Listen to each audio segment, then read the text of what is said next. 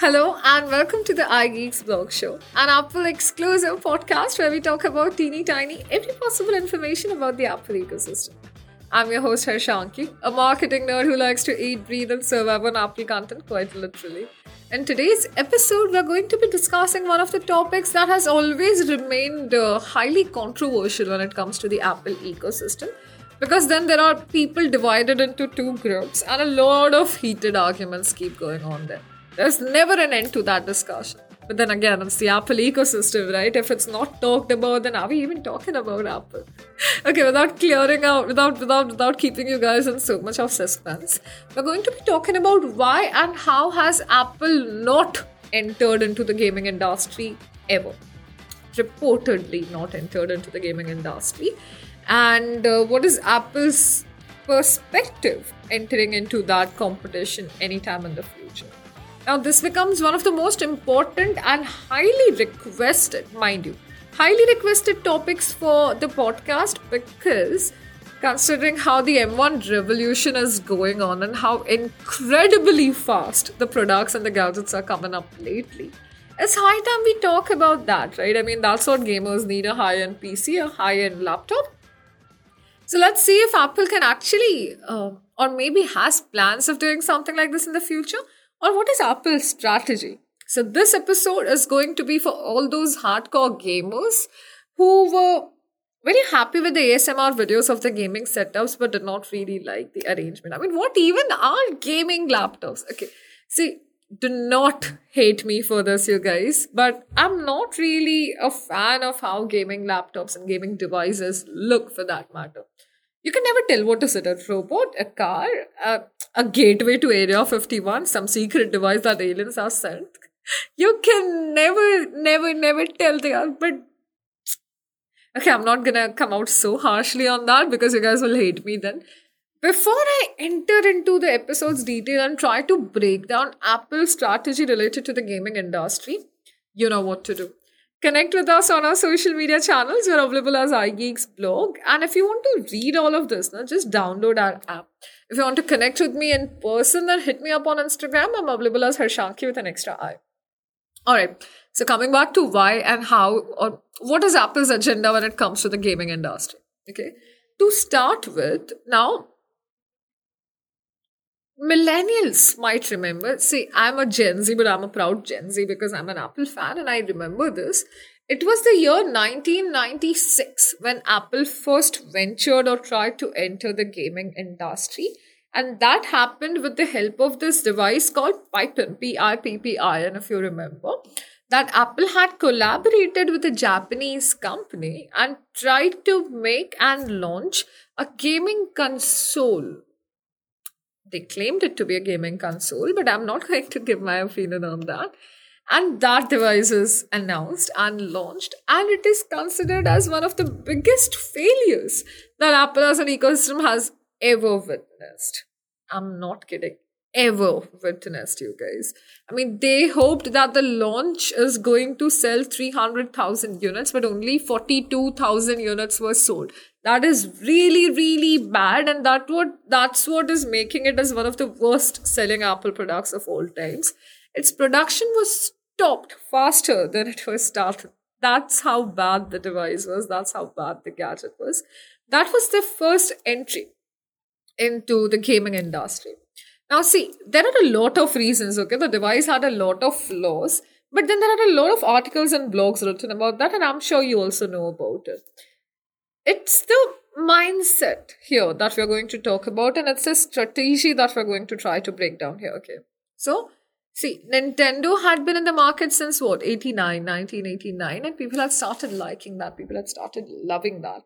That's why when Apple came with their own device, and when this crazy obsession with the gaming consoles and everything started, Apple's device tanked.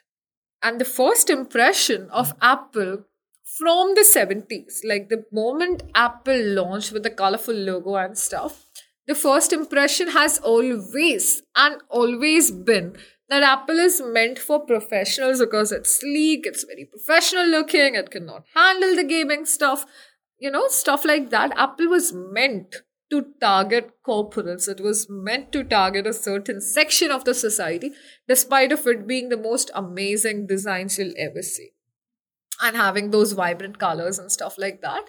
So Apple, see, stereotyping Apple to a business or a corporate device would be too harsh. That's very harsh a statement.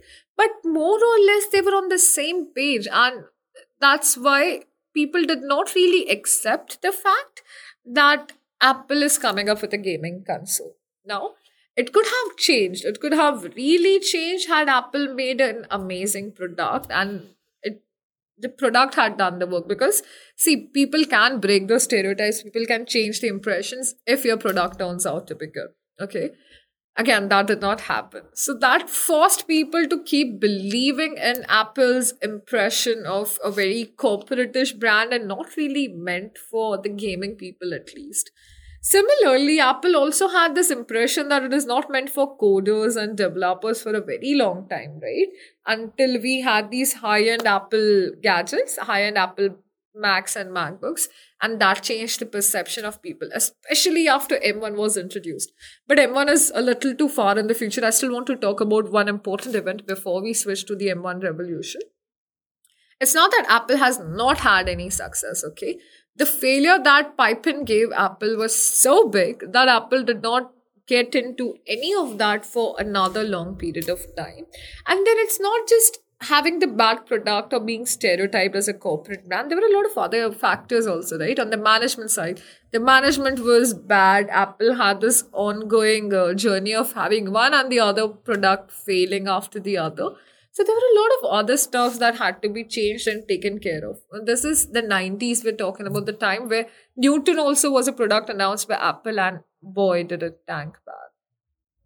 So when all of that started getting better, Apple picked out a niche, and the priority for Apple as a company was to turn those red figures into green, to turn that red graph into green, to keep making profits, to get the people to buy the Apple product, to create this feeling of wanting to have something, right?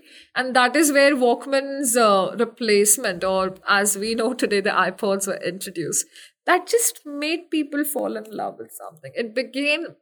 Apple began to position themselves as something very hip, very cool, something that cool people should own, something that upcoming, like modern, coming of age people should hold. And of course, the corporates also, because that's how stylish and sleek the Apple products were. That is what they focused on. And once they started, that strategy worked amazingly well, right? It worked perfectly well. And that is when they started to put on more and more ideas. They started brainstorming and followed on that strategy, stuck on that strategy, and kept making the products a little better.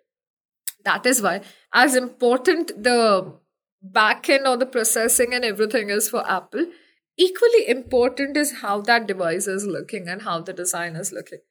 Imagine if Johnny Ive wasn't there for Apple, right? Things would have been extremely different. Extremely different.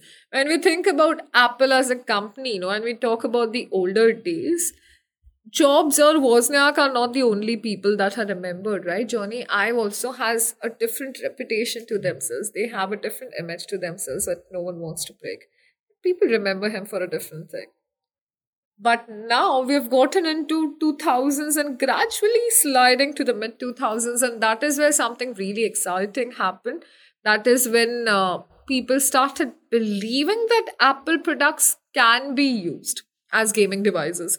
Again, this is not a time where people believe that Apple is venturing into the gaming industry, but that was just an add-on to the Apple product.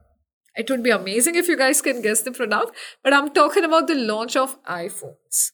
The launch of iPhones changed the way people looked at mobile gaming, changed the way people looked at Apple as a company, and made people interested in the mobile gaming feature of it. Okay. Disclaimer. Do not hate me for including iPhone or mobile gaming in the gaming episode, because I know all you PC gamers out there are going to really hate me for saying this. But hey, we're not just talking about hardcore gaming, okay? We're talking about Apple venturing into gaming, be it mobile gaming. And or any sorts of gaming, right? I mean, we also talked about a gaming console, and gradually we are going to be shifting to the topic that I have been waiting for, like how is Apple going to transition into giving us high-end MacBooks or high-end iMacs for gaming? But you have to hear me for this before, okay? Yes. So coming back to the iPhone, the launch of iPhones completely changed and just I mean, the people look at gaming industry differently. People started believing, okay, iPhones, we can play the games, right? And as the iPhones kept getting better and better, as Apple Arcade kept having more and more games, more and more companies started paying attention to that and started developing games just catering to the Apple audience or just catering to the iPhone users. That is where things started getting better and better. And then Apple also had an advantage, right? iPhone has an advantage of giving us OLED screens and better displays, not OLED, liquid retina display and better screens and better resolutions and better FPS. So a lot of things started getting better and better as we progressed in the future. And this is we have ventured into what 2010s, like the last decade. Oh my God. It just hit me hard that the last decade is already over and we are into the third decade of the 21st century. Oh my God. Yeah, so anyway, the last decade, like the late 2018, 19s and 20s, those were the times, like gradually people had believed that, okay, Apple is a company who is capable of producing devices where games can be played. But this was still restricted to iPhones. Okay. The sales had massively improved. There are a couple of developers who are earning millions and millions of dollars annually. Forget annually. Millions of dollars monthly just by creating games for iPhones. Who doesn't remember the Epic versus Apple lawsuit, right? I mean, it was the talk of the town. It was the talk of the town for a good time of the year. So a lot of things like this have been happening, but it still did not change Apple's impression of a company that can produce gaming devices and a company that can produce gaming MacBooks and gaming iMacs, despite of having some high-end previous devices out there. Now comes the M1 revolution. The revolution that completely changed the way gamers, coders, designers, everybody looked at Apple laptops, looked at Apple PCs, the MacBooks, the iMacs. Completely changed, you guys, because these babies are so fast that they are capable of playing any high-end game you can ever imagine. Any high-end game. Okay. So all these years, Windows had an upper hand because they were able to manufacture very high-end GPUs and processors and RAMs and stuff like that to be able to play those high-end games. But then they turned out to be bulkier, heavier, and just like I mentioned, like how I'm not a fan of that. The Area 51 secret devices, like they started looking like that, right? And people got to the impression that, okay, maybe you need a bulky device. Maybe you need a heavy device to play a game that kind. Maybe you need stuff like that. A lot of those things were true until the M1 revolution happened.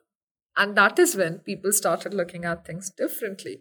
Gamers were tempted to test the M1 MacBooks. Gamers were tempted to test the M1 iMacs. And the successors made it even better and bigger and stronger. And this is how Apple has successfully, without us knowing, entered into the gaming industry. Now, see, if you ask me, is Apple ever going to have a gaming specific device? My answer is going to be no. It is not going to have a gaming related device. That is not happening. Apple here, what they are trying to do is they are trying to build a multi-purpose device which is helpful and suitable to everybody out there. Okay. And then whatever suits your need the best, that is the product you buy. That is the iMac you buy. That is the MacBook you buy. And that is Apple's strategy now, which is working perfectly well. Perfectly well, because a lot of people have started looking at these products differently and have started investing in these products. Okay.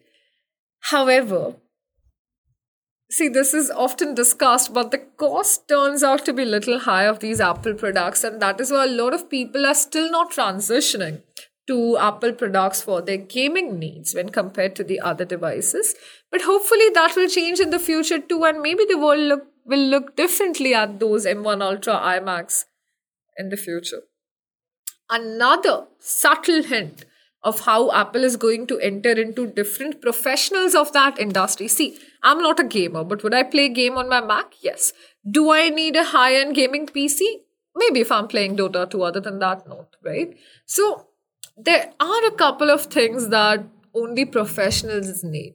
There are the amateurs, then there are someone who knows it but who doesn't have a high-end need, and then you have the professionals, right?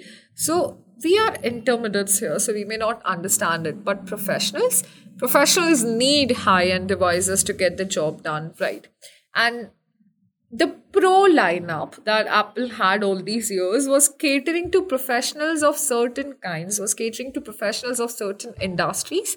But after the overuse of the pro word, like it's being used everywhere, iPad, iPhone, Macs, it's been used everywhere.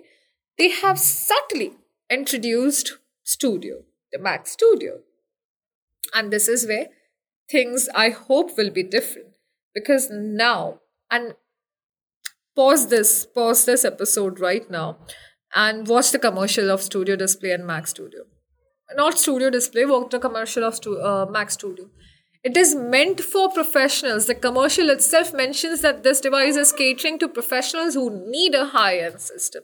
So now in the future, you're going to be seeing a lot of successors to the Studio, hopefully the Mac Studio, and maybe a different lineup with the title Studio, with the suffix Studio of MacBooks, hopefully even iPhones that are catering to a certain professionals.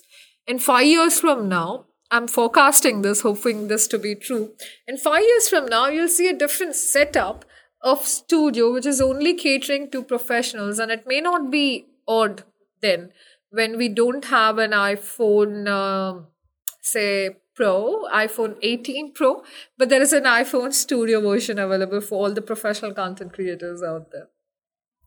So Apple is getting, to conclude this episode, Apple is getting to a point where they are making a one device fits all system.